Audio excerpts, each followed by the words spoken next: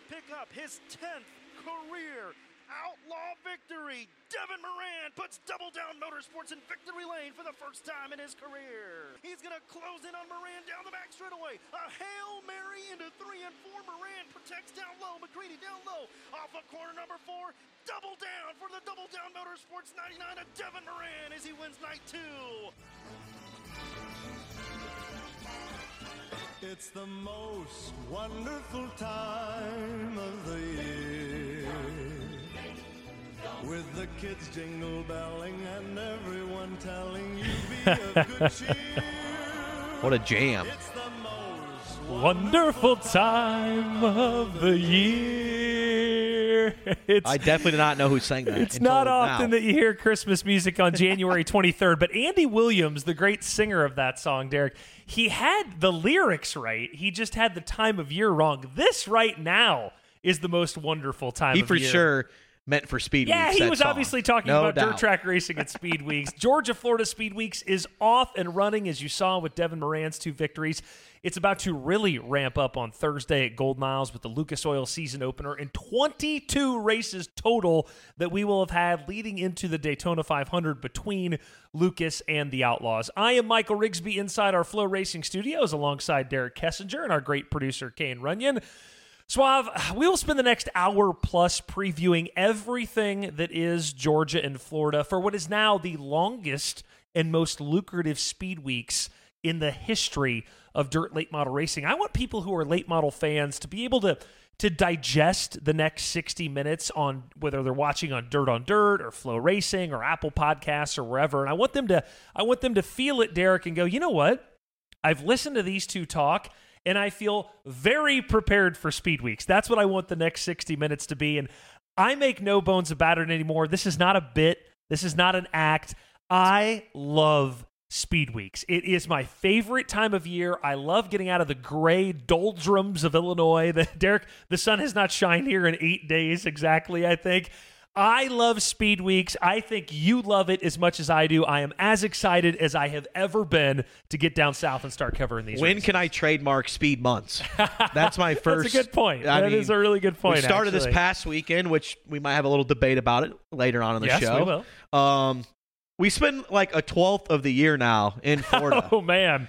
And like I'm approaching being in Florida, because I've been here 12 years now, being in Florida a whole year of my life. Oh, God. Just covering Speed Weeks. Obviously, I've been there for, trips. This is just being Speed Weeks, staying there, rain outs, instant classics, shenanigans, all point in between. It's like your second home. Like a month out of the year is pretty crazy. And like you're going down on Wednesday. How many days are you there total in a row? 24 days I will spend. I am doing a bonsai trip to the Super Bowl, a 48 or a 36-hour bonsai trip to go watch the Super Bowl and come back for Monday of Volusia. But other than that, there are 24 days basically I'll be in Georgia and Florida. When you think about it, that's right. It's a whole month of the year.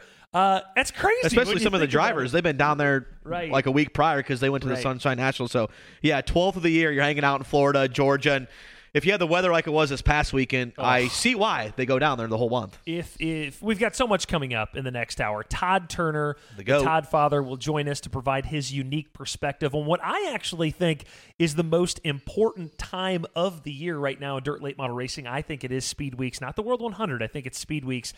Two-time and defending Lucas Oil champion Tim McCready will be with us as well, talking about this monster and upcoming year for Lucas Oil and his love of Speed Weeks. Derek, we know that he loves it as much as more than any other driver. He really is a guy who embraces Florida, and I love that about him. And Derek, I have a bunch of Speed Weeks notes off the top of the show as well that we'll get to, but let's do some housekeeping first. I like it. Stuff the fans at home are going to want to know. Let's start with the big one. For the first time ever, every single Lucas Oil event at Speed Weeks, all 13 of them can be seen live on Flow Racing. I don't think excited is enough of a word to use for me. I am pee my pants excited about our partnership with Lucas Oil this year. At home, when this deal went through, I saw Michael Rigsby cry openly. I remember when we first came down to Speed Weeks, we had like 10 total minutes of highlights we could show at East Bay, and we had to wait 5 hours after the race is over. So I remember we would doze off for a little bit and wake up at like 2 or 3 in the morning, post the video. Yeah, so this is a good moment. Every lap live at Flow Racing. Cannot wait for it. That's Golden Isles. It's Bubba Raceway Park. It's Alltech. It is East Bay Raceway Park. Of course, now just 12 races remaining at East Bay ever. Last full season. That's right. Full season of racing for them as a racetrack. I am more excited about this partnership than I have been anything. Every single lap starting Thursday night at Golden Isles can be seen for the first time ever. Derek, I just peed a little. That's how excited I am. You were pumped. I just peed a little bit. Every it's lap. awesome. And again, thank you to Morgan Lucas. Thank you to Rick Schwally, Ashley Schwally, Wayne Castleberry, James Essex, everybody with Lucas Oil, Scotty Mack for making this partnership happen. I appreciate it a lot. But Derek, that's the live stuff, right? There is so much more to our Speed Weeks coverage. Kane, let's take a look at that now. We'll have every Lucas Oil, like we said, race live. The Speed Weeks minutes, which now for 17 seasons have become a staple of Speed Weeks. Race day, pre-race analysis where Ben Shelton or me and Derek and Kovac, a combination of us, pick the winners. We'll have feature highlights on Dirt and Flow every night. We'll have heat race highlights from the Lucas Oil shows on Dirt and Flow. The top 10, this is one of the only times all year we do it, Derek.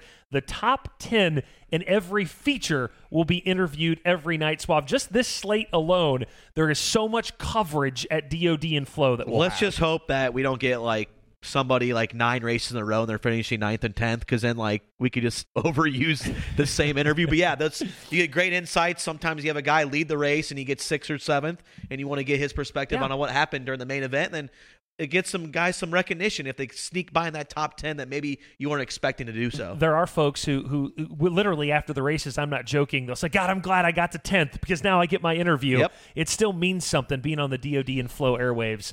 I'm very excited about that. But wait, there's more. Shelton Sidebites. Ben does these up-close and personal interviews with Speed Weeks entrants from every racetrack all the way through Volusia. 1 lap, 1 beer. And I love what Todd put here. The slowest lap in racing, Suave. Do we know who's getting 1 lap, 1 beer? EPJ opening night. Oh, Earl Pearson at Golden Isles. Yes. I love it. We're going to do that Friday night, so it'll be ready to go Friday night, Saturday morning. We have officially... Ocala, I have not decided yet. Okay. We've officially settled on the Crew Diary this year. Anthony Burrows and Ricky Thornton Jr. will be this year's Crew Diary team. This is the hottest commodity that how many people have asked to do it? If there's crazy. 50 cars there, all 50 of them want us to do Crew Diary. RTJ and Anthony Burrows will be a good fit, I believe. Yeah, I'm excited to get that kicked off at Golden Isles and take them all the way through the Outlaw events at Volusia to end it. And of course, Derek, the thing I get asked about more than anything else on the planet, love that drive home. Man, I wish you guys did drive home more. You kicked it off with Robert at the Sunshine Nationals this past week. Myself, Ben Shelton, Tim Truex, everybody else. The drive home begins with the full crew on Dirt's Facebook Live following every event, Suave. People freaking love the drive home, and we will have it every single night from Speed Weeks. Well, I tweeted our immaculate setup we got for it on social media, and people loved it. It's just, it's a phone holder that you stick on it's pretty dashboard. simple. It's a cell phone video, and people love it. I think they just want to hear our initial reactions, and I think we get more of hot takes compared to a race day the next day, so people enjoy that. It is. So the drive home will be back every night. And I want to look into the camera when I say this, and I mean this. If you want to know what's going on with Speed Weeks, from everything from the entries every night, what cars are there, to in-depth analysis, written editorial reports, photos, video, drive home, Facebook Live, everything, I really mean it, Suave. Our coverage at Dirt on Dirt, and now an extension of that at Flow Racing with our Lucas Oil partnership, I seriously think we cover Speed Weeks as well as ESPN covers the national championship game. And I'm not bullshitting when I say that. I mean it. If you want to know what's going on all the way through the Daytona 500, Derek, we have got it at DOD and Flow Racing. There's one thing, though, that we would need. Me and you, doing Pat McAfee during the races, doing our analysis during the race. But, yeah, all that content, the written stuff is phenomenal as well, as we'll get to Todd Turner in a second. it's crazy. And I think some of the stuff in other divisions we're doing at Flow Racing are going to kind of incorporate what we do at Dirt on Dirt for the past 17 years. So you're going to see that with USAC. You're going to see that with the big block. So right. A lot of good stuff coming our way. But, oh, man, late models are still king. Yeah, I'll say it. You nailed it too, right? All-Star Sprint Cars at Sonoy. If you have a Flow subscription, you can watch that. USAC at Bubba Raceway Park. If you've got that, you can watch that. Short Track Super Series at Lakeview in South Carolina. Then Alltech. You can watch that. Mod Week at East Bay. Crate Week at East Bay. Oh, this $150 subscription really gets you access to so much. It's a fun month. I'm super excited about it. We leave here on Wednesday to head down to Golden Isles. Derek, what'd you say Speed Weeks used to start February 8th, 10 years ago. That was my stat. So we started in 2013. We had an 18-day break between the Wild West Shootout and then going to Screven. Now we had 4 days. So that's like 2 weeks. We're going to talk about that with Todd a little bit. The whole, is there too much racing debate? I'm tired of talking about it. There is no debate anymore. This is how much we're racing. Okay, I'm sure many of you were either in attendance at the Sunshine Nationals at Volusia or watching live from our good friends at Dirt Vision this past weekend. I have a two-part question. We're going to start with the races that happened this past weekend. Derek, you were at Volusia. What was the vibe like? And two, there's a little bit of a debate about whether the Sunshine Nationals is actually the kickoff to Speed Weeks or not. I think it is. I think you have to say yes, Speed Week started last weekend, but it doesn't really feel like it starts until everybody gets down there at Golden Isles. Two-parter for you, Derek. What was the vibe like, and is the Sunshine Nationals the actual start of Speed Weeks? I mean, I just love the opening night of Speed Weeks, whether it's the Sunshine Nationals or a few years ago when we did start at Golden Isles, because everybody is so happy. Everybody has a pep in the step. Smiling. I did Hudson O'Neill. They're running every single race for the minute, and I was just trying to get their how he's feeling, his demeanor, and then I want to do him the last race of Volusia just to see how much it's changed, because they could go on a heater and win some races, they could struggle, just kind of just see the differences from 30 days. And the weather was great. The racing, just compared to what happened last year, I think everybody was fired up for it. And then, of course, we just had a bazillion people sign up for the World of Outlaws. So it was a great time, good racing, and it had a good vibe. I will say this, some Volusia thoughts I have. You hit one there. 23 World of Outlaws regulars. Now, 24. 24, sorry. I thought it was 23. They got the 24. They got the 24. An entire starting field of World of Outlaws regulars. Do I think 24 people will finish the season at the World Finals? No chance, right? Obviously, Steve Francis is doing the smart thing. He's trying to entice guys to run the tour.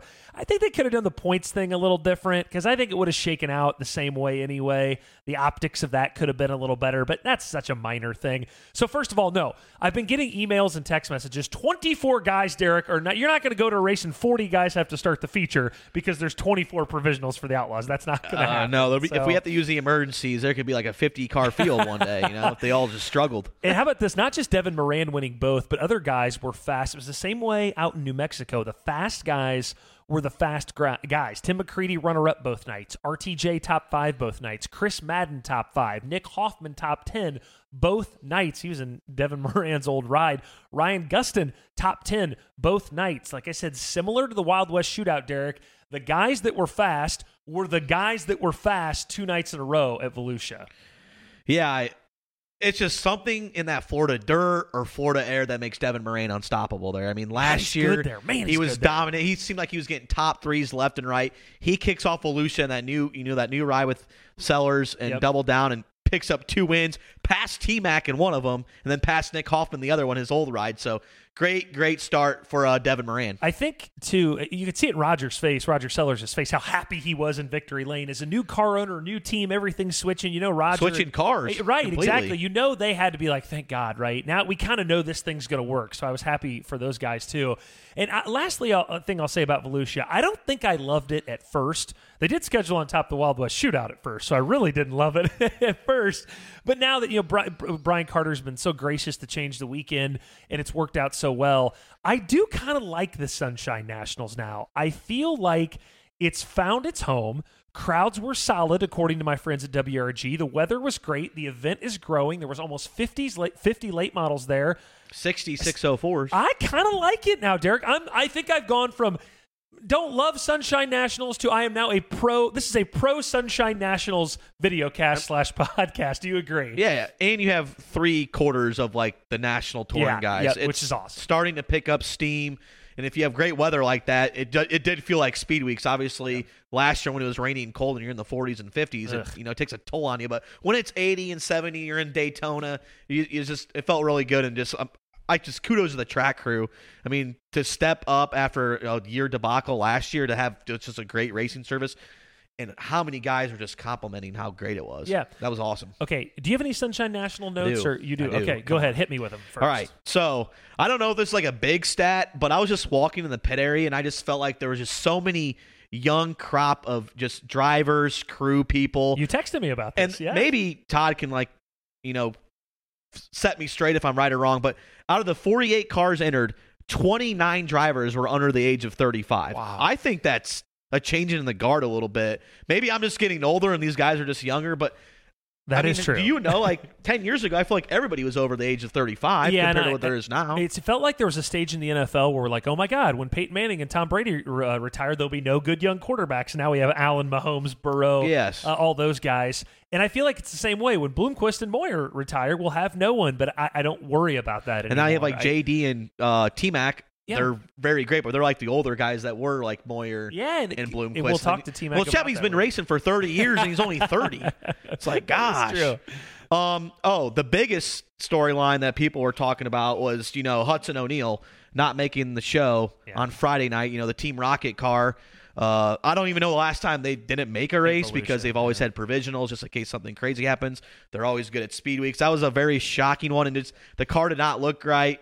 And but RELAX, I think they'll have plenty of time to turn it around. It was only 2 races. They're not running Woo full time. They're going to try to set their sights on a Lucas Oil Championship. But I mean, that was the talk of the town on the drive home is how they didn't make the show, and it had to be a long, long time where they didn't make the show, or feature. Now I have a note on Mark and Rocket also. So with Sunshine Nationals behind us, Derek, we now have 19 races leading up to the Daytona 500 ahead of us. Like I said, 22 total if Volusia had not gotten rained out on Saturday. Before we bring in Todd Turner, I've got some Speed Weeks notes that I want to hit. This is a notes podcast. We'd love to give little tidbits. First and foremost, more money this year, right? It used to be you go to Georgia and Florida, Derek, and all these races were $5,000 or $10,000 to win. Not as much anymore. Golden Isles finale, $25,000. Huge shout out to Kyle and Amber Bronson. $25,000 at GIS on Saturday. Alltech has a $15,000. Volusia, Derek, would have had a $20,000 finale. Now will have a $20,000 finale here in a month from now. As the money in the sport continues to rise, it's actually hitting Speed Weeks too. I still think maybe we could bump up those Monday, Tuesday, East Bay 5,000 to win shows. I'd like to get those a little bit higher. But Derek, the money now has made its way in a better fashion. Could still be a little better to Speed Weeks. Well, you hear the horror stories of how much money guys spend down there because they're there for so long and the tire bill. So the more money we're giving back to them is a good thing, and it's really cool to see. Like, oh my gosh, we're racing for $25,000 in Florida, something we never would have thought of, 5 or 6 years ago. I've said it many times. You brought it up. Rocket Chassis, with all due respect to CJ Rayburn, who is the godfather of dirt late model chassis. Rocket Chassis is the greatest chassis brand in the history of the sport. I actually do believe that. But obviously, right now, Derek, through 8 nights of the Wild West Shootout, or 6, 8 nights of the Wild West Shootout in Volusia, Longhorn has won all 8, right? All 8 races so far.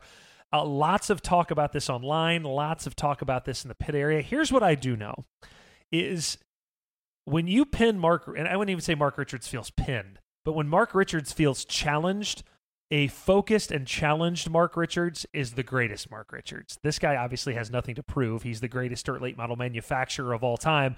But I think so, Suave. I think there's a long way to go in Speed Weeks. Huge tip of the hat to Longhorn. Steve Arpin, Kevin Rumley, everybody involved. Longhorn deserves their due. But before we throw any dirt on Rocket Chassis, they ain't done, and they will not be done. Yeah, I mean, they're going to have like that middle tier group step up. Obviously, you're going to have Hudson. You're going to have Chris Madden. Dennis Erb Jr., he'll have to make some noise there. Ryan Gustin had a top 5 run. So there's some guys up there capable of getting those wins. Now, will we see it come into play? It's going to be very tough to beat, Devin Moraine and T-Mac because they got a good start. And then you're going to have Overton and Jonathan Davenport coming in. But never say never. I think Rocket One could win like 5 in a row like they did last year at East Bay, and you'd be like, oh, okay, they're back. We get accused of being a pro Rocket podcast all the time. Oh, listen, I love Mark. Make no bones about that. I do want to tip my hat to Longhorn, though, right? Longhorn clearly has a badass package right now. Bobby and Sheppy. Well, there's more cars in the field now, which is kind of the opposite of the way it used to be, right? Where Rocket sort of dominated the field. But yeah, they all come back, tip right? Our hat to CJ. Let's tip our hat to Longhorn too. They've got an unbelievable package right now, and they've been really good. But Mark ain't going anywhere. Monday at East Bay will be the 100th Lucas Oil event all time there. Friday at East Bay will be the 200th all-time Speed Weeks event. So 100 for Lucas on Monday. East Bay's 200th of all time. The longevity of that place is unbelievable. Derek, how many different winners in the 99 Lucas Oil Speed Weeks races have there been? Do you know? At East Bay. There's been 99 Lucas Oil events at East Bay. How many different winners? Don't look at my notes. You saw my note. No, I had a stat said since 2013 they've had 20 different winners. Okay, so how many total now in the 100 shows there? 99. I'm going to go 32. 33. Very close. So I kind of had like my stat already. So one out of every three, basically. No repeat Lucas Oil winners at Alltech ever. Of course, Kyle Larson had that win a couple years ago by 6 minutes or whatever he won by. First ever Speed Weeks winner at Golden Isle, Derek. Do you know the first ever, as you track back through time, who won the first ever? What year was it? Late 90s, early 2000s. Classic late model name. I was going to say like Mike Duvall. Good guess. Or Buck Simmons. Good guess also. Ronnie Johnson, RJ5, your first ever Speed Weeks winner. That would have been a top 10 A fun note here, too. Eddie Carrier Jr. set to drive a few races for Matt Cosner. ECJ has won 3 races at East Bay in his career. He's always loved that place. So it'll be fun to see Eddie back down there. Derek, those are my pre-Speed Weeks notes. What do you got? All right. So since we're closing down on East Bay, I like this stat. Billy Moyer, despite not winning a race since 2015, is the all-time wins leader with 27. If Brandon Shepard, who's the highest active driver in second, wins all 12, he would still be 6 behind Billy Moyer. And like you're going to think, wow, Shepard's so dominant. Nope. Billy Moyer has stood the test of time at East Bay, not winning in 7 years and still being up that much. That's crazy. It's pretty wild. 24 guys have won a Volusia since 2013-20 at East Bay. So I would always think East Bay would have the more of the different winners. But agree. That one year in 2013 when we had all those different, or 2014 we had Ivan at Lloyd, Kyle Bronson, Casey Roberts. We had that one year. Yeah, Kenny Pettyjohn. Great. Racing was good that year. Yeah, so we had this like a plethora of different guys. The Kenny Pettyjohn year. Yeah, I forgot about that. That was good. And then I'll be interested to see what Brian Shirley does. He had those good runs. In that Bloomquist car. He still says, I'm going to be a rocket guy, but you know how drivers are when they get that momentum and have a good, have that good run. I could see him sticking with that Bloomquist car, but he looked pretty fast and sporty. And by the way, that was an old Chris Ferguson car that apparently he's letting him borrow. I don't know the true facts about that. That's what he told Robert Holman, but Fergie said he sold it to him. So I would love to know the definition of borrowing. If something costs me $100,000, I'm never letting you borrow it. I just want you to know that right now. And how many guys will commit to Lucas after Volusia 1.0? Like they had a bad run. Could we see like 15, 16? I think 15 to 18 we could because you could do both now since they don't race on top of each other. That is true. That is true. And then I mentioned of that with Todd later. Remember, we have an old Speed Weeks minute we're going to play later in the show where I said Brandon Shepard will head to Ocala. I forgot Ocala was on top of East Bay for a while. Screven was on top. It's way better this way. It is way better. It's probably not better for the series directors. I don't know. Francis has 23 guys I'm just saying, like, the tour. You had like the scenario with like Sheppy last year where they like wait until May or June to decide where they're going to run, which is good for them too because they can pick and choose. But I also asked Francis, and he declined this. This is kind of funny. I was like, do you get that like $2,500 bonus money like when the people apply to running Outlaws full time because they had 24? I'm like, is that all bonus money go to you? He assured me it does not go there. So good question though. Way to ask the hard-hitting question. One of the reasons I fell in love with Speed Week so much was in the height of the National Dirt Digest days, and hardcore late model fans will remember the greatest racing paper ever, National Dirt Digest. Picking up that newspaper and seeing these 8 to 10 page spreads on Florida.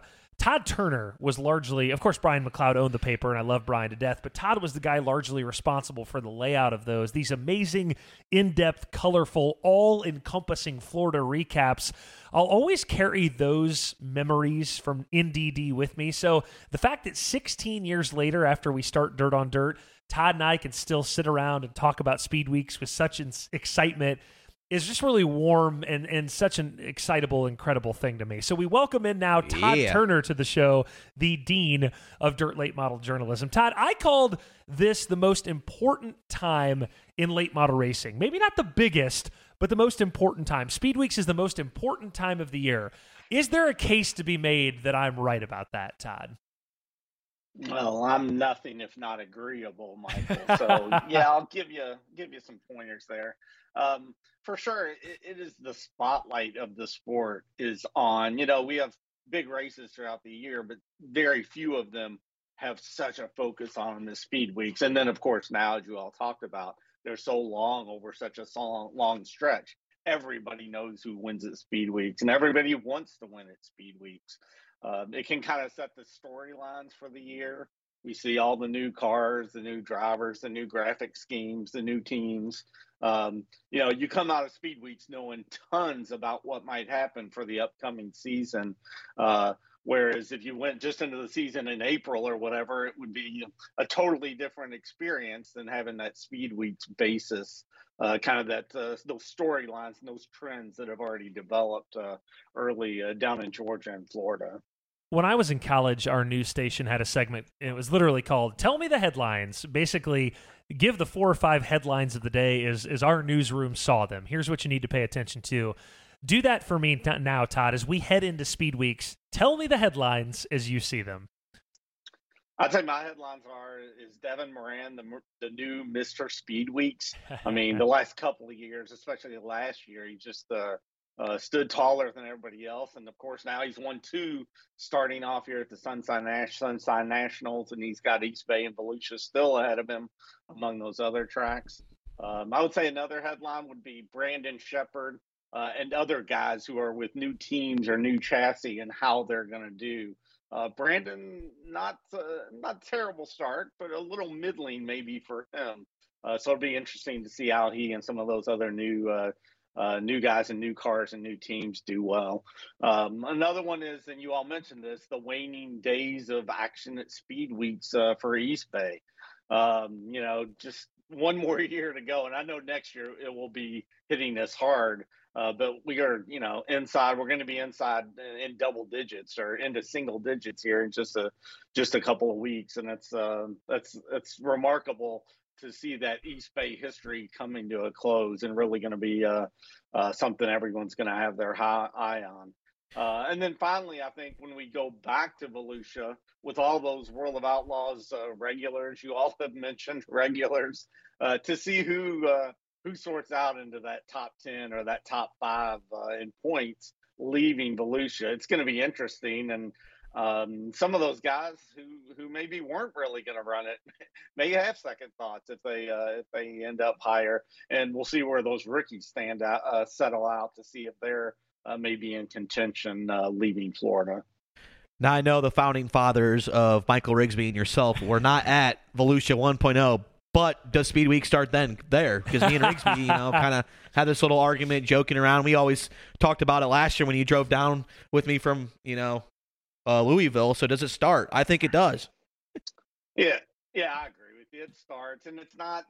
It doesn't feel just right, and I always like things to be in a nice little package. So it bothers me a little bit that they kind of threw it ahead of then we have this 5-day break and such, and that makes it a little bit not as clean and nice as I thought it would be. But I don't see how you can say a race at Volusia, especially a national touring race at Volusia, cannot be part of Speed Weeks in the position it is. So yes, you get my stamp of approval. Let's go. Here's how I think it is. It's the Wild West Shootout is spring training, right? Kovac nailed that. It's spring training, and the Wild West Shootout was incredible.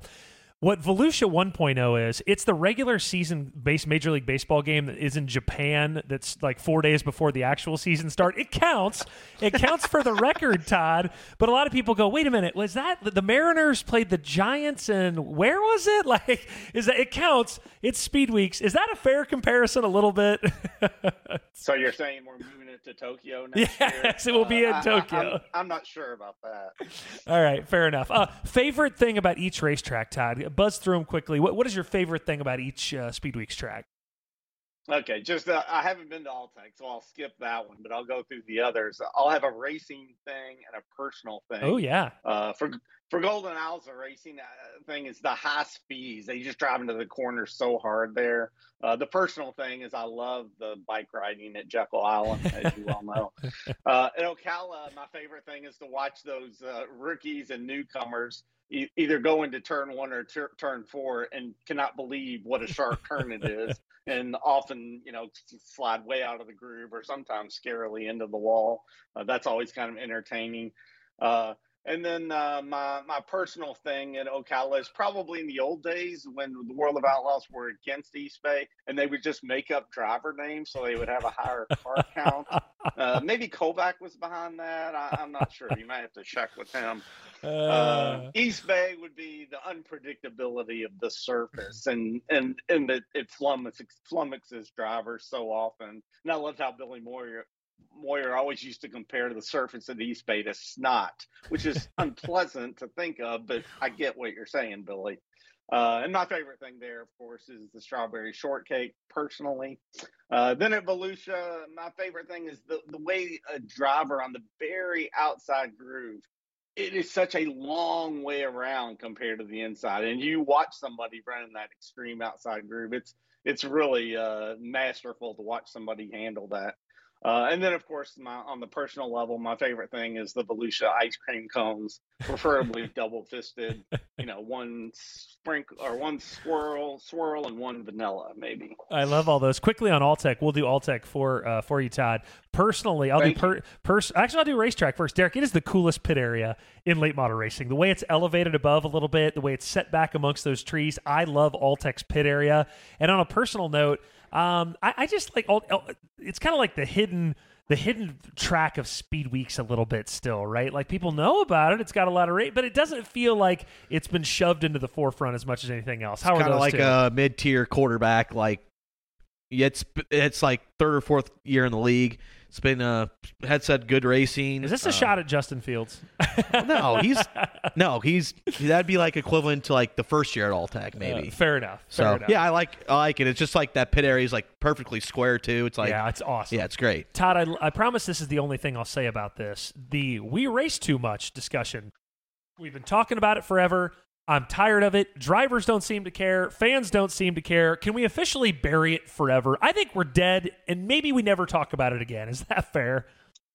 Well, that's probably okay, because we kind of bludgeon that one. And part of it is, because from our perspective, we kind of cover everything. So it definitely affects our calendar more than most people. But the simple fact is the sport is full of free agents.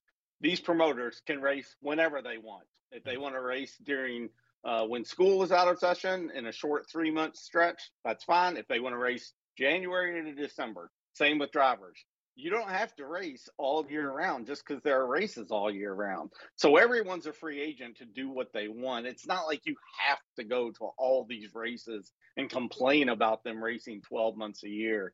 So yeah, I think that the argument, it gets a little tired. For my purposes, I do think there is something to be said where if you have breaks, it kind of ramps up the anticipation. But I agree, the ship has sailed, and on to the next race, no matter what weekend it is. I was at Volusia this past weekend, Todd, and was talking to T-Mac and Devin Moran at just separate times. Obviously, people want to have a good Speed Weeks. They feel like maybe it carries momentum. But these two said it is just such completely different animal than the rest of the year that they kind of look at it like, okay, let's just go down here and do the best we can because the rest of the year, it doesn't matter. So the other part of the fence of that question is, do you agree with them? Because we always seem like, man, if you don't have a good Speed Weeks, you're going to be terrible. But they're thinking it really doesn't matter how you do down there. I mean, I've definitely heard both sides of it. One side of it on the national touring side, which in these days is a little more significant. There's many more national touring races now than there were years ago there. You do have to come out in a reasonable points position. Now, they do kind of monkey with the points a little bit to give you a break, but definitely back in the old days, especially at East Bay, everyone would say this is such a different animal and such a this little mini series is so separate from the rest of the season that people, tried to at least psychologically, tell themselves this will not affect the rest of my season. So, I mean, it kind of goes both ways. It's definitely a different animal in that Speed Weeks definitely has a different feel just among itself. So maybe it is drivers are able to kind of separate that a little bit. But, you know, a driver wants to win wherever. You know, Speed Weeks, August, March, October, doesn't matter. They want to be winning. So it doesn't hurt to come out of there and maybe take a few weeks break before the regular season starts. And you got, 3 wins in your pocket already. Final few things, Todd. I talked about it earlier in the show. Speed Weeks for me in the beginning of Dirt on Dirt was overwhelming and probably too much, but I truly, absolutely love it now. And you know me, I would tell people if I hate things. I don't. I love Speed Weeks. It is my favorite trip of the year, and part of that is you really form a bond with your coworkers. And not only that, but the promoters at the tracks you cover, the drivers who you see 3 or 4 weeks in a row. When you leave, you and I have talked about this, in Kovac and Ben Shelton and I, it's almost emotional on that last day of Volusia when you leave. Maybe that's just a me thing, but we've discussed that many times. It's like this great odyssey that you go on. Derek said you spend a whole month of your life at this one place. Maybe touch on that a little bit, because I know you've experienced it too. For the drivers, the crew members, the racetracks, all of us, it's this thing that's unlike any other that is kind of emotional when it begins and when it ends.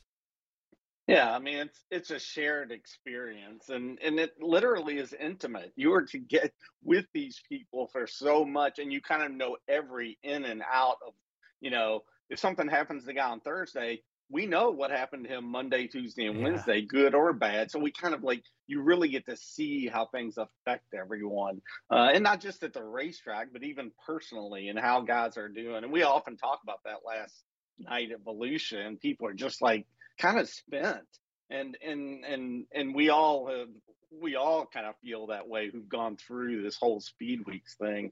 On our level, personally, to work with you guys, especially when we would have houses where you have several people staying there.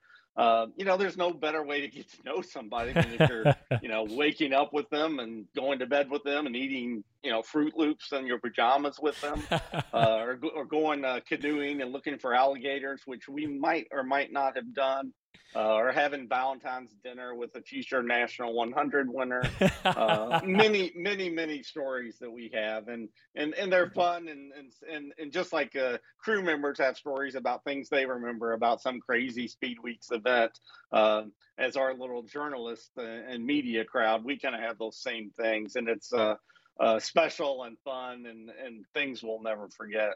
Todd, clean the notebook out for me. Final things and final thoughts on Speed Weeks from your notebook.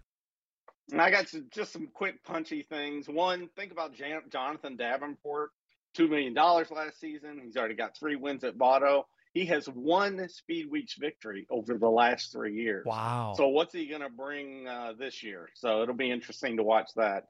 Also, no Ohio driver not named Moran has won at Speed Weeks anywhere.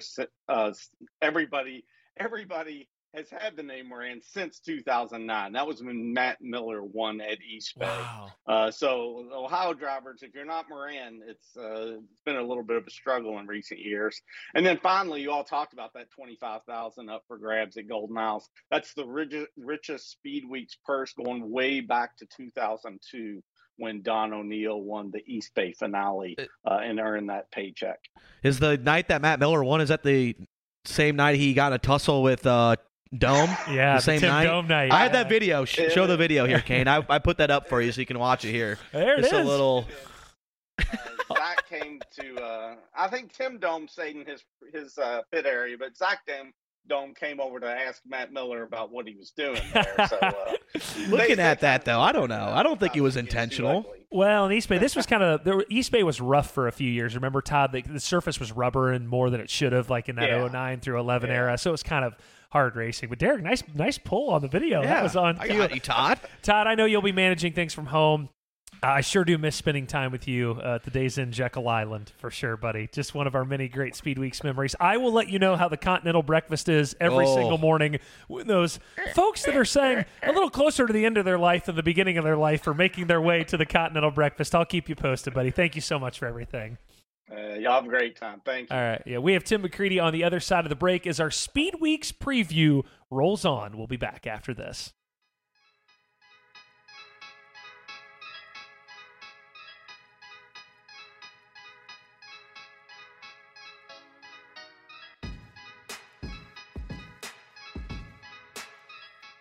Established in 1983, FK Rod Ends has been the industry leader for both midget and micro racing.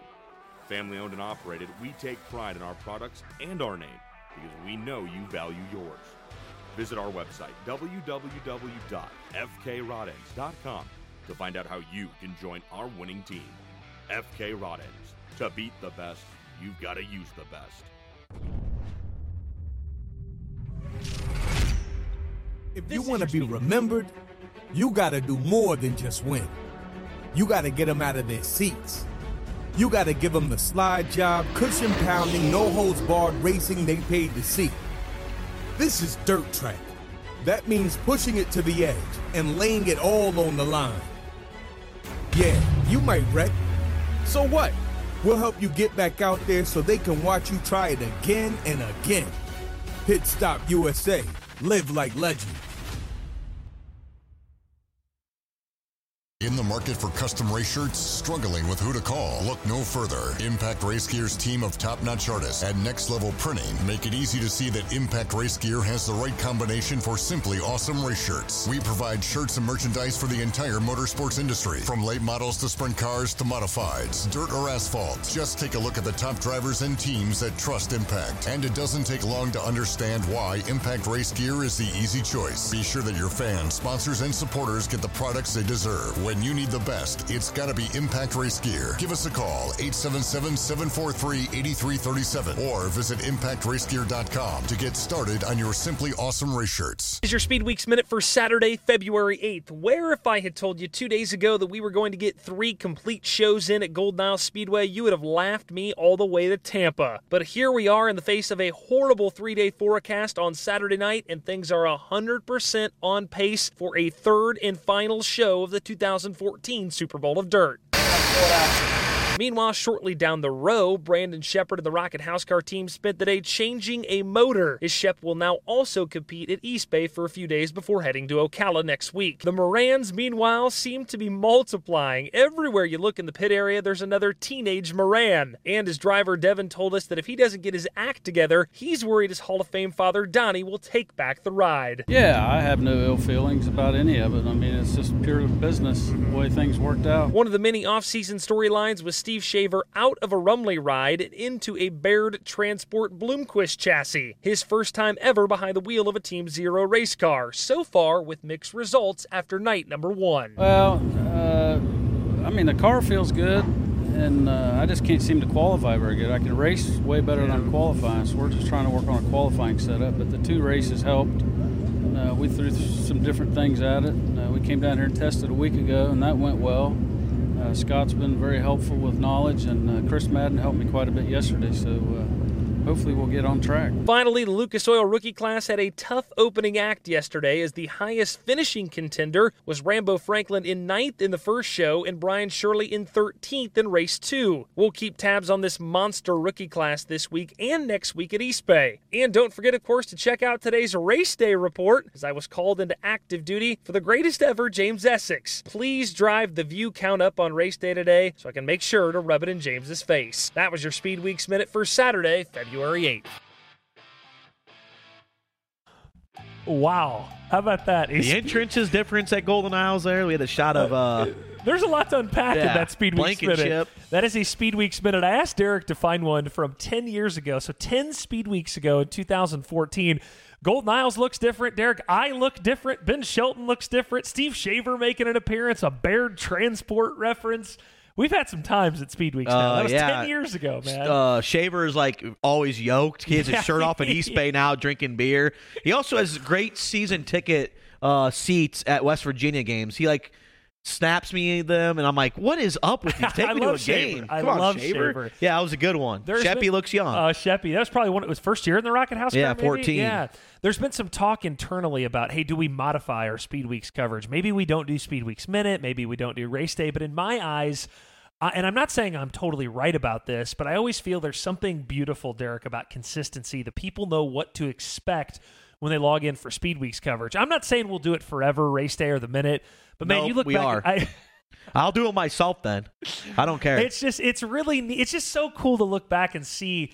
in some ways things haven't evolved, and I think that's good, and things have changed so much too. That was great pull by you finding that one. I really appreciate that. Golden Isles, how different that place looks too. Yeah, like the whole setup, the difference of the entrance and exit. We had a Blankenship there, that final shot where you entered it on and off the track in turn number 1. Yeah, that's right. I forgot about that. Before we bring on Tim McCready, and Timmy, if you can hear me, turn your camera on Skype, by the way. Timmy, if you can hear me, turn it sideways. Turn sideways. Set your camera sideways. We're going to get to Tim McCready in 1 second, but first, Todd Turner, who just joined us, always does these Speed Weeks facts for us.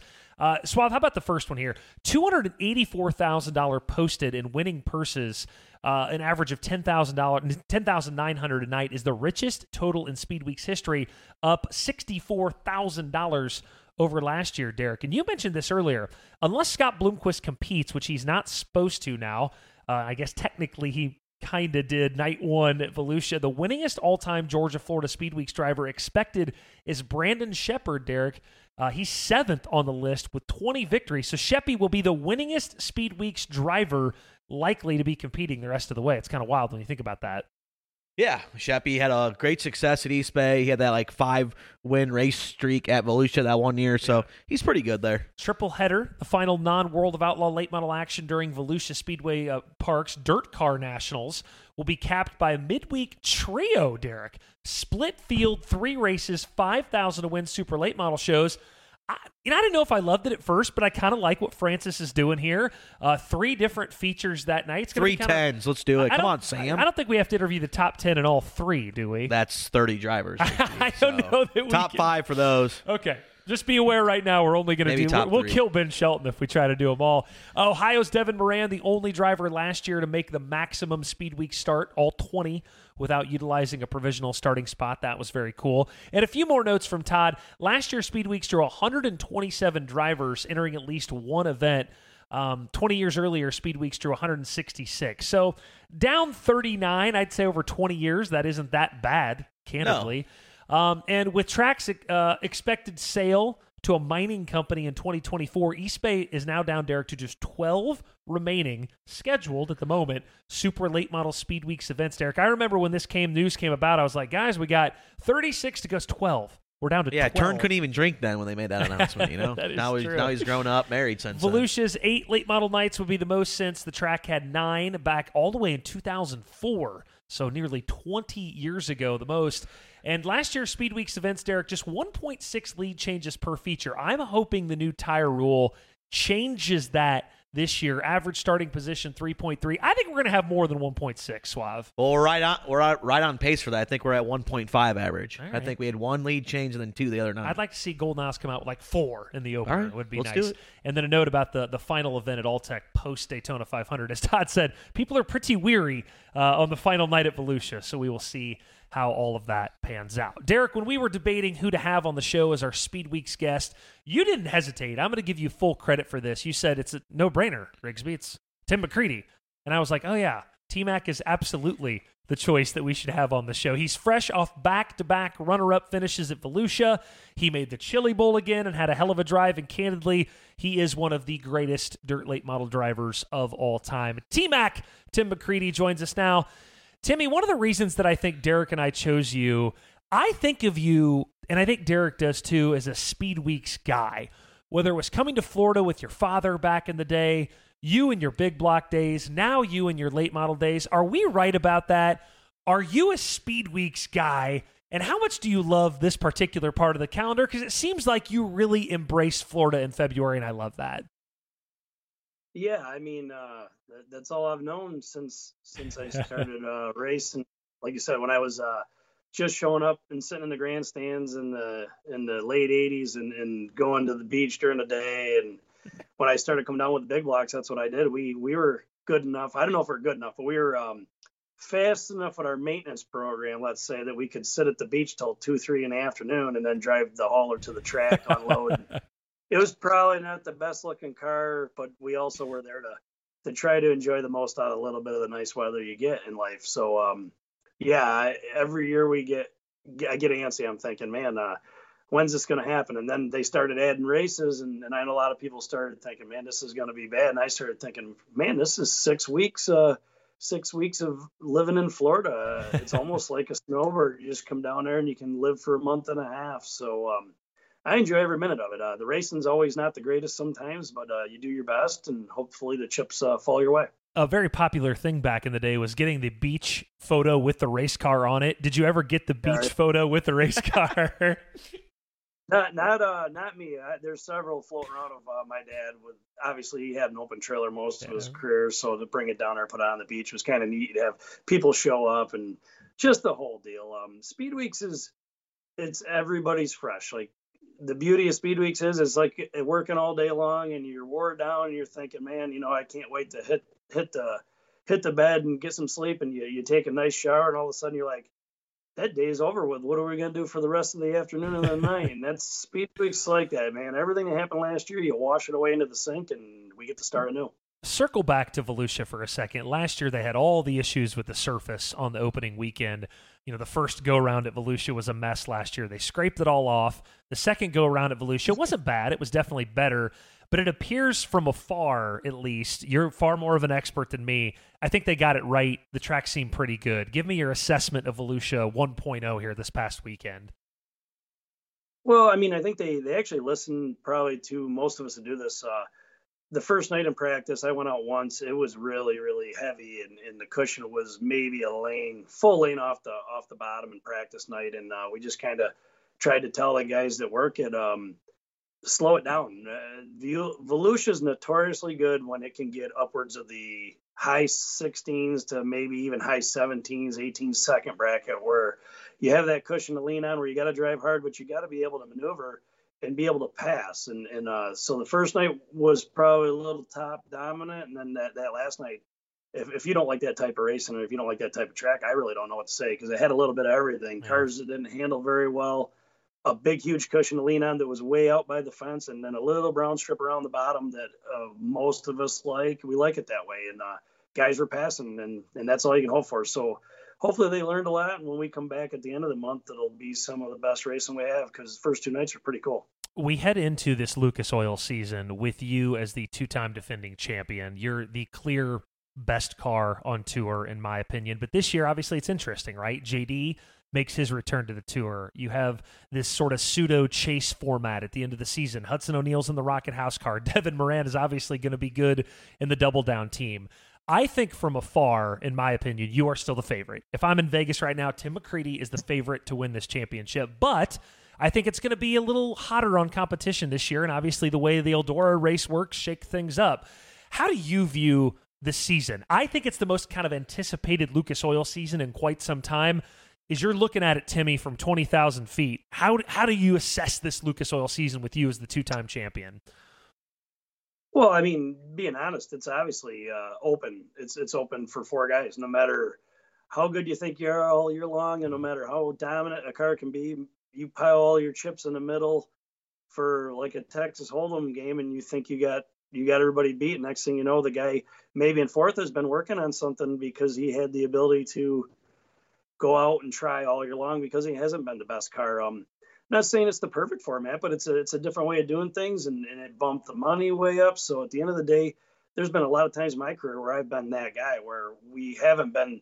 I know it looks like I've been the greatest points racer in the history of racing, but you can go back and look at the stats and see me in 3rd and 4th and with no shot of winning a title after June. So I'm ready to embrace it. I hope it goes my way, but it's going to be definitely a unique way of doing things. And if it brings more fans and gets everything excited and we can all make more money as racers, that's all we can ask for. And I thank Lucas and everybody for sticking their neck out. And the point fund is gigantic this year, so we can't complain about that. I agree. Suave. Yeah, T-Mac, we chatted, I think it was Friday during the Sunshine Nationals, and I came and gave you that stat. I was like, yeah, 10 years ago when I first started at Dirt on Dirt, we had an 18-day break between the Wild West Shootout and Speed Weeks.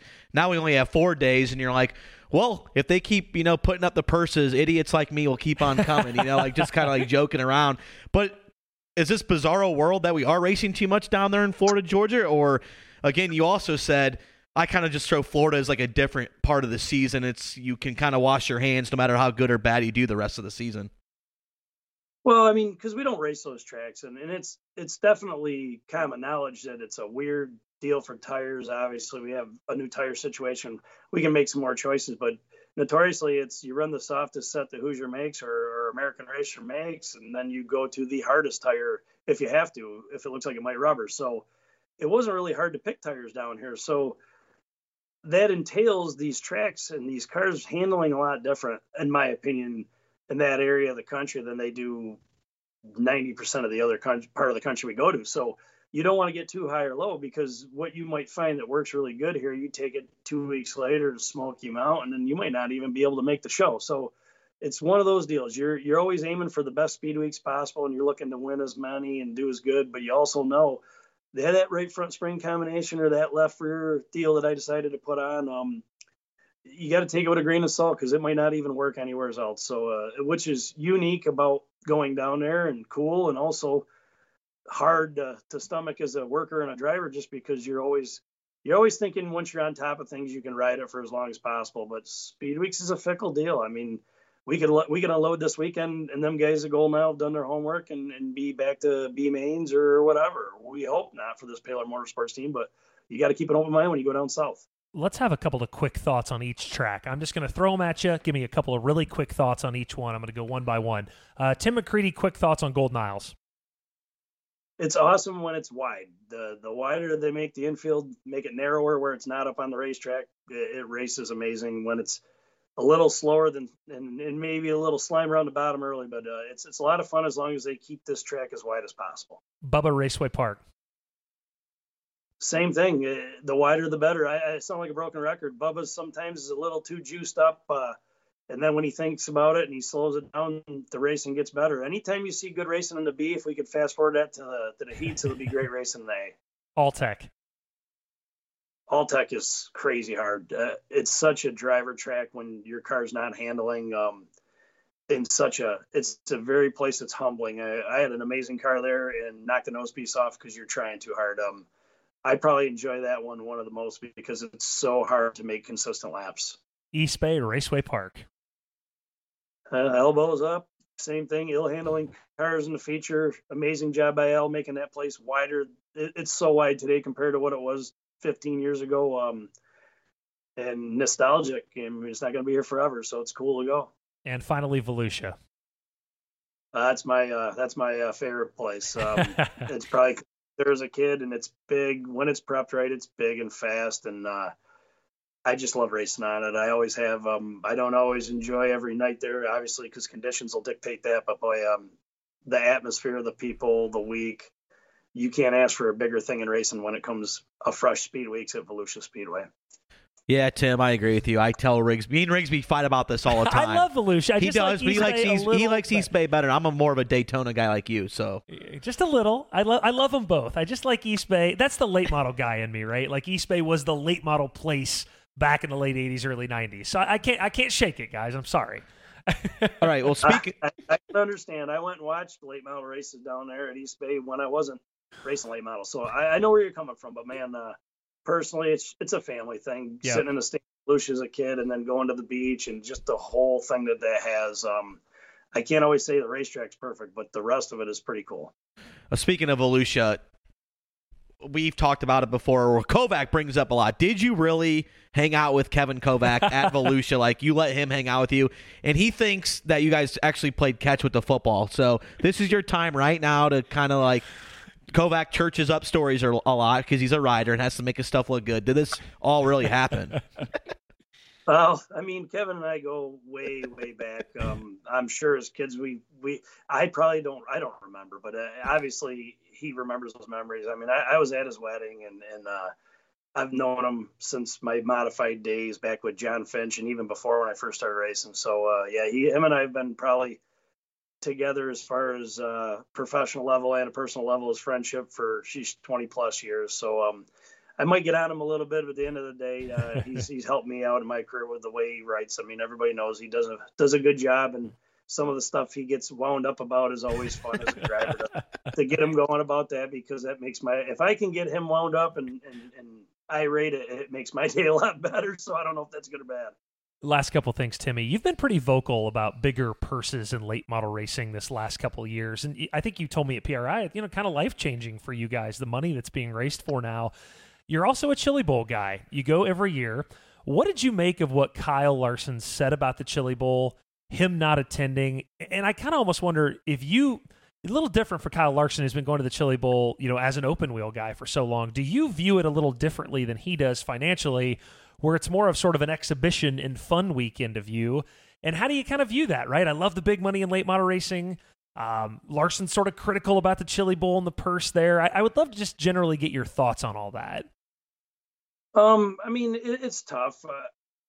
I went there and did something there that I swore I would never do, which was find sponsorship for a ride the year I won it. I never in my lifetime ever believed that a driver should have to garner sponsorship, or you just got there off your talent. And owners took the chance, and I understand that's a fantasy world to live in nowadays, comparable to what it was back then. So I'd be hypocritical if I said, I think he should just put all of his money, Emmett Hahn, into the pot for all of us guys to race for, because for years, I just don't know. It's such a tough thing. I go out there for one reason. It's to put myself on an island on something that I struggle doing, that I have been successful at, that I continue to want to win. I don't go out there. Making the race was awesome.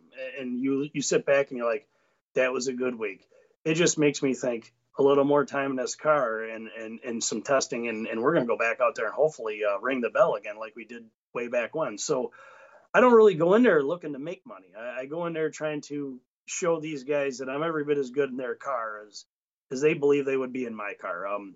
I ended up in late models because that was the most money, and that's just the grim dollars and cents. I'd probably be a modified driver if they paid the most money, and if I thought the sprints had as much big dollar shows, I'd probably be a sprint car driver. So at the end of the day, I don't know. Emmett stuck his neck out for 30 years. I guess he put some money in the purse. I don't really see that much of it. So I don't know. I think it's just a hard thing. I think you're right when they say these conversations could be held outside of the public eye first before people say things, just for the mere fact of we don't know what other guys are going through. I can look at Emmett's deal down there in the Chili Bowl and start doing some simple math on my phone and say, yeah, that guy's bringing in millions and millions of dollars, but I don't know what the uptake is to get it all running. So it's, at the end of the day, sometimes it's better to just go about your business. And if Kyle wanted to go run Votto, he probably wanted to go run Votto because it's a new challenge. I mean, maybe the Chili Bowl's not a challenge for him anymore like it was. I mean, he's already won it. So guys like me, it's a challenge for me because I don't do it. So I don't know. At the end of the day, I hope everybody can get more money, and you can start off by trying to figure it out one way or another. I mean, if I can get bigger sponsors where I can split the money with my owner, then that's one way to get more money for myself, I guess. I really don't know the answer. Let's do some quick over-unders. And I think that was a very mature, responsible answer on the Chili Bowl, by the way. I mean, I can't just listen. These days of just going, and it's a different world. I mean, you used to be able to say a lot of things you wanted to say, and you'd pay for it one way or the other. Either the promoter was really going to stick it to you down the road, or pull your passes, or pull your hotel rooms, or he might come over and have a word with you away from everybody. Nowadays, things that might have got said, by the time they get to the promoter or they get to the race car driver, with whatever the internet does, is usually 30,000 times worse than it really is. So maybe Emmett and all them guys that don't like the purse can get together. If I had to make my living off it, I'd probably have a different answer, but I don't have to make a living off it, so it's not as huge an issue for me right now. Well said. Let's finish with some quick over and unders. I'm going to toss you a number, pitch you the over. You tell me over or under. Number one, T-Max Speed Weeks victories, over or under 2.5? I mean, that'd probably be the most I've won in a while. I'd love to say over, but it's tough. I'm going to say over because we're looking to go out there and win some races. All right. Jonathan Davenport Speed Weeks wins, over or under 2.5? It depends on how many he runs. I mean, I know he can win them all, but he limits himself. I'd say over 2. He's as good as they come. Right when I think that maybe he's going to start struggling, he goes out and wins a race. So I'd say overall. So I'm going to give all the races away in the first 2 answers. Okay, last 2, and these are tied together. Rainouts, over or under 1.5 rainouts during Speed Weeks?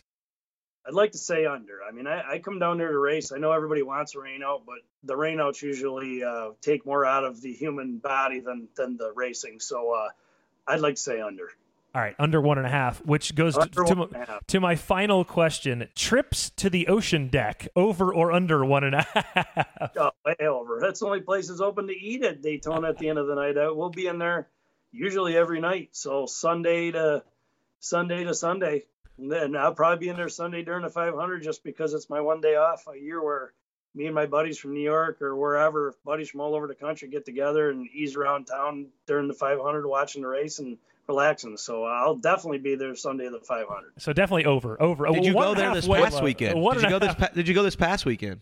No, I did not. I only went into the me and Stewie are beating you 1-0. Yeah, I didn't know anybody was going to go in, so I didn't even get a place in there. One night, me and Matt Langston got a place. He was flying out in the morning, and we literally went to the sub shop across the street from the Ocean Walk, which is normal. The sub shop, usually get there at 3 a.m, but we went to the sub shop and then just basically took some night off and went to the airport in the morning, and that was it. Okay, one bonus question, actually. I spend a lot more time with sprint car people now. All-Stars, my relationship with Eldora, everything. Can we officially put to bed that you are the official T-Mac? I love Terry McCarl, but you've got a Chili Bowl win. I mean, you've got one of the biggest open, I know it's not a 410 sprint car, but you've got one of the biggest open wheel wins on the planet. You are T-Mac. With all due respect to Terry McCarl, Tim McCready is T-Mac, correct? I wouldn't say that. That was the last nickname that stuck. I had so many as I was racing up through the ranks and stuff. So, it's honestly, it's nice and it's cool. But at the end of the day, I bow down to Terry just because he was there first, man. And once you get on the moon first, there's no do-over. So I'll take his legacy with the same nickname and try to move it on until somebody comes along and I pass it on to them. I didn't ask you about the Bills. I did spare you that. We didn't have to talk about the Bills. Yeah, that's a touchy subject. So it's I talked to Jason Fager for about 15 minutes today about a little bit about sports, and I appreciate that anybody from Cincinnati that I consider a close friend, with the exception of Jake Burgess, who's Eddie's kid, left me alone because I just don't take pleasure in telling people that their team looks like most of the game. So but that's all right. Well, most of the people the beauty of Cincinnati Bengals is whatever you can draw 100-mile, 200-mile radius around that city, and there's no other fans that are actually Bengals fans. The rest of them are just pretending. So, I mean, because nobody must have grew up watching the Bengals unless you live there, because I grew up a Bills fan because I lived here, and nobody watched the Bills after 1996. So I know their pain, but they need to keep it under control because someday it'll come back on them. Listen, Fager and I are long-suffering Chicago Bears fans, so I feel you, man. I appreciate it. So, T-Mac, wish you good luck, man. We will see you at Golden Isles in about 72 hours in Georgia. Thank you so much for doing this, buddy, and good luck down there, all right? We'll see you down there. Anytime. Thanks, man. Yeah, we're going to take another commercial break. We'll be back with Kevin Kovac and wrap things up on this Speed Weeks preview. 72 hours to start in Golden Isles. We'll be back after this.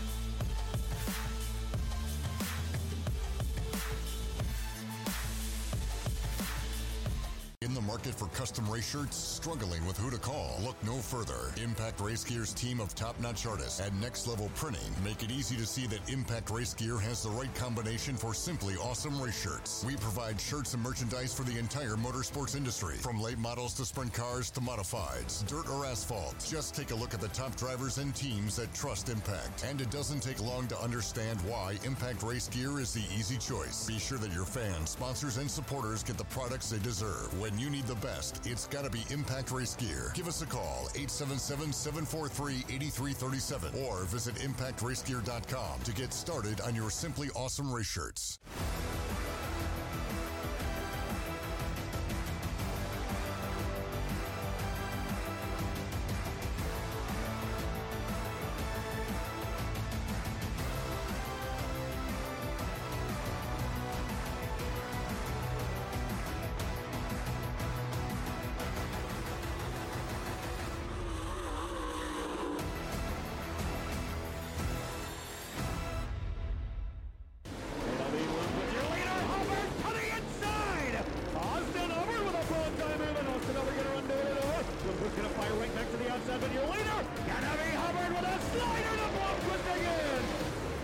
is Hubbard.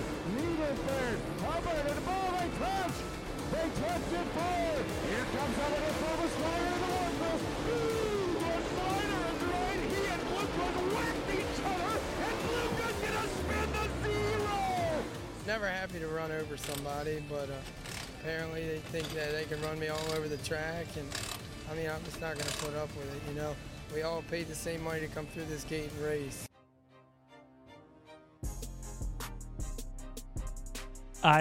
One of my favorite things about that clip, that Austin Hubbard Scott Bloomquist clip from East Bay, is Chris Steppen's boom call that he makes when Hubbard hits him. That's just an awesome call by Steppen. Were you with DOD yet then? I don't think you were, right? It was the year before. Yeah, year before. And then also Austin Hubbard. He's had another great Speed Weeks moment with him getting naked, pretty much. Ricky Bobby. Yeah. And he sounded very burnt in that interview about Scott, but I miss him racing. He's a great guy. Yeah, Speed Weeks is just full of moments like that. When you have a time of the year where no one else in the world is racing, you just get moments that sort of become part of the zeitgeist of American motorsports, right? It's in everybody's consciousness. I mean, if you think about Thursday at Golden Isles, I think there's maybe one other motorsports event in America that night, and obviously the Lucas Oil race is going to overshadow it. That's it. Like, the American motorsports event on Thursday night is in Brunswick, Georgia, at Kyle and Amber Bronson's Golden Isle Speedway. I love that so much, Derek, about Speed Weeks, that aspect of it. Yeah, all eyes are on Speed Week, especially those like midweek shows, and we're starting way earlier than the rest of the other divisions and genres of racing. And like you said, when you have like a moment where people are fighting, get angry at each other, those are almost fun to cover as well as just the winner. We talked about T-Mac and his love for Speed Weeks, my love for Speed Weeks. There might be one human being who loves Speed Weeks more than T-Mac and I, and that is T-Mac's childhood buddy, Kevin Kovac. I'm going to ask Kovac who joins us now for the Kevin Kovac Memorial Notes section. Kevin, I asked Todd. Actually, let me start with this. Do you love Speed Weeks more than McCready and I? I think the answer is yes, right?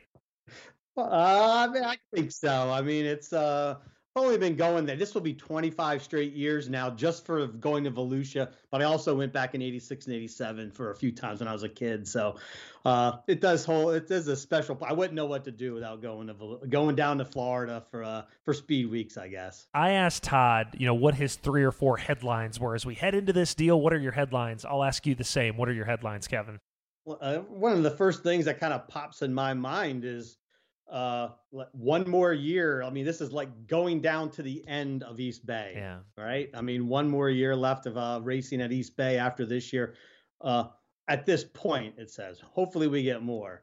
But if it would be that we don't get any more, I mean, man, you better get down to East Bay and see some Winter Nationals racing, because you only got one more chance after 2023. And then another one that I kind of just pops in my head also is the kind of the rebound of the national tours. That's what I'm looking at. Like, right, agreed. Into this Speed Weeks. I mean, man, there's like all these guys are. I mean, I think you've already probably talked about it with the World of Outlaws. All the guys that are committing to it, at least from this point, with hopes to get it. I'm not going to have 23 guys do the entire series. That's impossible. But I mean, I remember there's people that were coming up to me and say, "Oh, the World of Outlaws, they're done." I mean, they ought to hang it up. They ought to close down shop in 2022. And I'm like, people that everything, all the drivers find their level kind of, and they're going to see the only 9 guys or 8 guys total went to every race with the World of Outlaws last year. Guys are going to jump on that and come back. And the World of Outlaws and the Lucas Oil Series both have done a great job kind of giving more incentives and upping the points fund, make everybody want to come do it. Yeah, no, and I think that's right, Kevin. Last year it was no one will ever run a national tour ever again, right? They're done. And now it's like, oh my, these are actually the 2 strongest national tours in a decade we have. So credit to Brian Carter and his bunch, Rick Schwally and his bunch for doing that. Ben and DJ and I were digging through some super fun notes. And Derek, you wanted to know where I got some of those notes earlier. Ben Shelton and Dustin Jarrett were helping me with all those notes. You knew I didn't pull all of those. Yeah, I mean, that's all right. There were good ones. Kovac, I'll let you do the same, just like Todd did. Sort of empty your notebook. What do you got? How about this last weekend here? Just look back at Volusia. The Rocket 1 car didn't qualify. Hudson. Did you find this, Kovac? Did you find the stat? I'm not sure if that's been talked about. I mentioned it might have been, but Hudson O'Neal didn't make it in the second night. And I kind of look back in the history books here to try to find when's the last time the Rocket One car wasn't in a feature that it attempted, that the team was there attempting to run. And actually it wasn't that far long ago, but it wasn't a non-qualifier. It was the Dirt Track World Championship of 2021. Oh, the debacle fight. Qualified, right? Oh, right. For the Mark Richards incident with Chris Ferguson after the heat race. I mean, back there, beyond that, it was tough. I mean, I didn't really find anything. I know 2018, Shepard didn't qualify for the Dream at Eldora. Might be there wasn't many other times that the Rocket One car wasn't in a feature field that it tried to be in.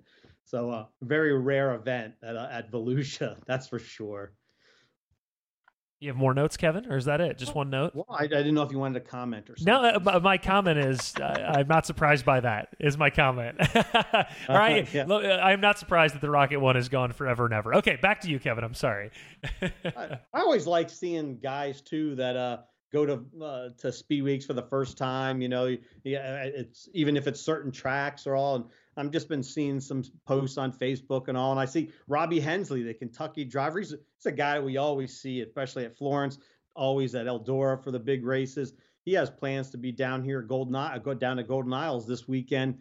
He's got his picture up on Facebook, you know, of his car ready to go for his first Speed Weeks trip to run at Golden Isles. So I think that's always I'm sure he might end up being a side bite for Ben Shelton here, since he's new to the Speed Week scene.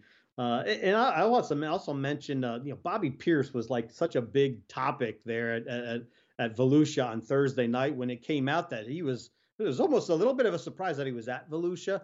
He didn't really know if he'd be there after he won that $25,000 at the Wild West Shootout. And then here he is. It ends up he signs up paperwork, puts that loyalty bonus deal up so he can possibly run a World of Outlaws. I mean, that'd be a huge pickup. He's only run a national tour one time beyond this when he was with Dunn Benson. He ran Lucas. And imagine if Bobby Pierce does the whole World of Outlaws tour. I mean, talk about pumping that up with already Chris Madden coming back and Brendan Shepard coming back, Nick Hoffman in there. I mean, these new guys coming in, and Bobby Pierce, one of the most well-known names in late model racing, becomes a regular. I just don't feel it, though. I'm not sure what you guys have thought so far, if he's going to be able to do the whole year. I mean, I think he can do it, and he could challenge for a championship. But when he did text me back after I asked him, and he said he wouldn't have no plans. He didn't have any plans for a national tour run before going to Vado for the Wild West Shootout. Kind of just decided, hey, look, we're going to go. We ran good. Go down there and see. But it just didn't give me the feeling that he's all 100% in yet, you know? This will be, Kovac, the way, my prediction is this. When the year ends, I don't think Bobby will have run all the World of Outlaws races. I could be dead frickin' wrong about that. Oh, yeah, right. That's betting right now on that. Right? If like someone is holding a gun to my head and I have got to make a bet, it's no rather than yes. It's not like 90-10. It's more like 60-40 no. I just don't think I'm 90-10. You're 90-10 no. You don't think it happens? After that start, after talking to Bobby on that Friday, you could just I've known him obviously since he was a pup. You just feel like, man, you can't run a tour when you have two mechanical things happen like that back to back. And once you go, I mean, he can still race a lot of them, but I don't think he'll be running the whole thing. 64 points behind already, and that's to Chris Madden.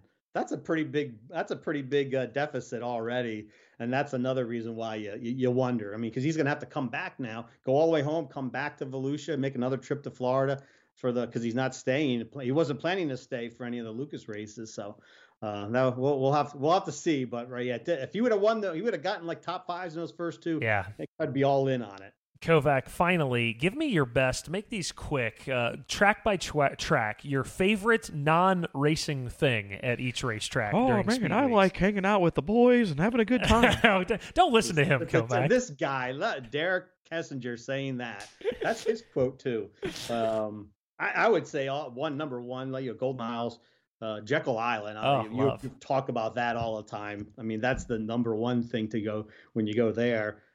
You go to, I guess the next one will be Ocala. How about Silver Springs? I love that little deal that you go there and there's animals there. You take the bottom, I think it's the glass bottom boat ride. It's right there in Ocala. That's a pretty neat little tourist attraction. I haven't been there. Actually, I haven't been there in a while, but I would recommend that to any fan that's going to Ocala.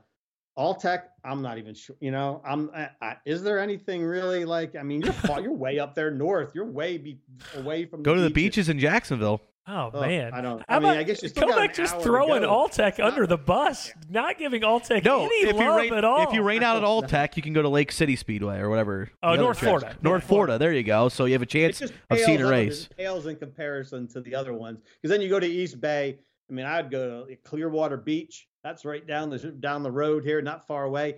How about the Manatee, little encounter there we got, like right near where we usually stay below the racetrack. And also, I think maybe this guy should maybe start a little business for the racers when they come down, the fans. Dale Beitler boat ride. How about that? Yes. Wasn't that a great ride? That was a great wave when we had that Sunday after East Bay a few years ago. And when gave Dale Beitler, the former car owner, gave us a good boat ride. And then what about Volusia? I mean, Volusia, right there, the Ocean Deck, right? Ocean Deck and all the other little bars around that area, downtown Daytona. It's always fun going to them. Me and Stewie were there. Do you two even cover the races? I'm starting to wonder. Well, we haven't had a race. We have not had a rain out at Volusia since 2018. Is that right? Yeah. Wow. East Bay's had a few, I think, right? A few sprinkled in there. Yeah, we've been to the track and we rained, but we still raced. Yeah. We had that Saturday off, I guess, but once Saturday hits, no, Ocean Deck's over. Yeah, you're done. It wasn't the same. It wasn't like when Derek dropped that giant slice of pizza at the pizza place after that. That was the last rain out, I guess, right, Derek? Yep. Kovac, thank you for everything. Sorry, Derek, go ahead. So we had T-Mac on right before. He does not remember at all that you guys played catch at Volusia. So I think you're starting to make up this story a little bit. Hey, I know we were there playing it, but how is he going to remember? He's not going to remember some random kid from and he also said hanging out with you was like a big brother, big sister program. So. I just remember playing football. I mean, that Sean Parker was a crew chief for Danny Johnson, the modified driver. He was in there running around. Why'd you do this, Derek? There right behind the turn 4 stands, but it was 1986 or 87. We're going to have to listen to Brett Hearn stories from 1988 now and all this stuff from Kovac. What'd you do this for? Yep. Oh, and also Stu Friesen gave you a lot of props. He's like, if Kovac ever came around when he was at Ariado, that was a freaking good thing. Okay. So look at you. There you go. See, there you go. You wanted to be an inside dirt modified racing back then. So. Kovac, I will see you at East Bay's your first race, right? You're doing the last 2 weeks. All right, buddy. East Bay, Volusia. We'll see you. All right. Thanks, man. We'll see you. These guys of ours, Swaff, I don't know. Sped weeks.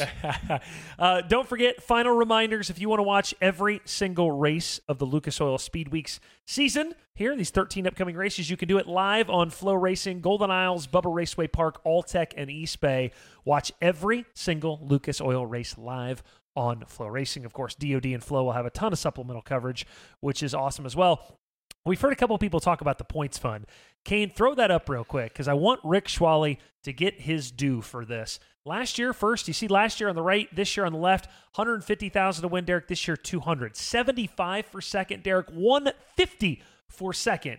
$50 for third, Derek. $125 for third this year, and from 40 to 100 and all the way down through 12th. Massive upgrades. That's why they can do the final event at Eldora like they're doing it. Rick Schwally, Wayne Castleberry, everybody, Jeremy Shields with Lucas.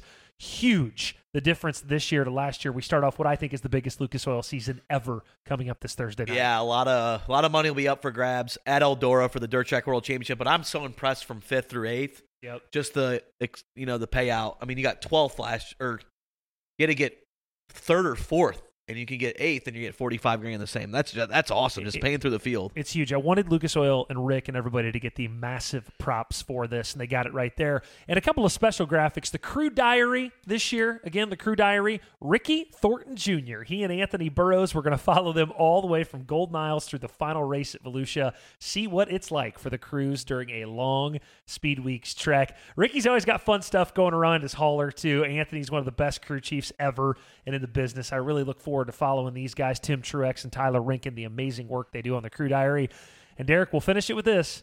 The drive home, don't forget. It's a kind of a blurry shot of us. But it's tough to get a good shot of that. It is. Post-race hot takes each night via Facebook Live on Dirt on Dirt. The drive home returns this Thursday night.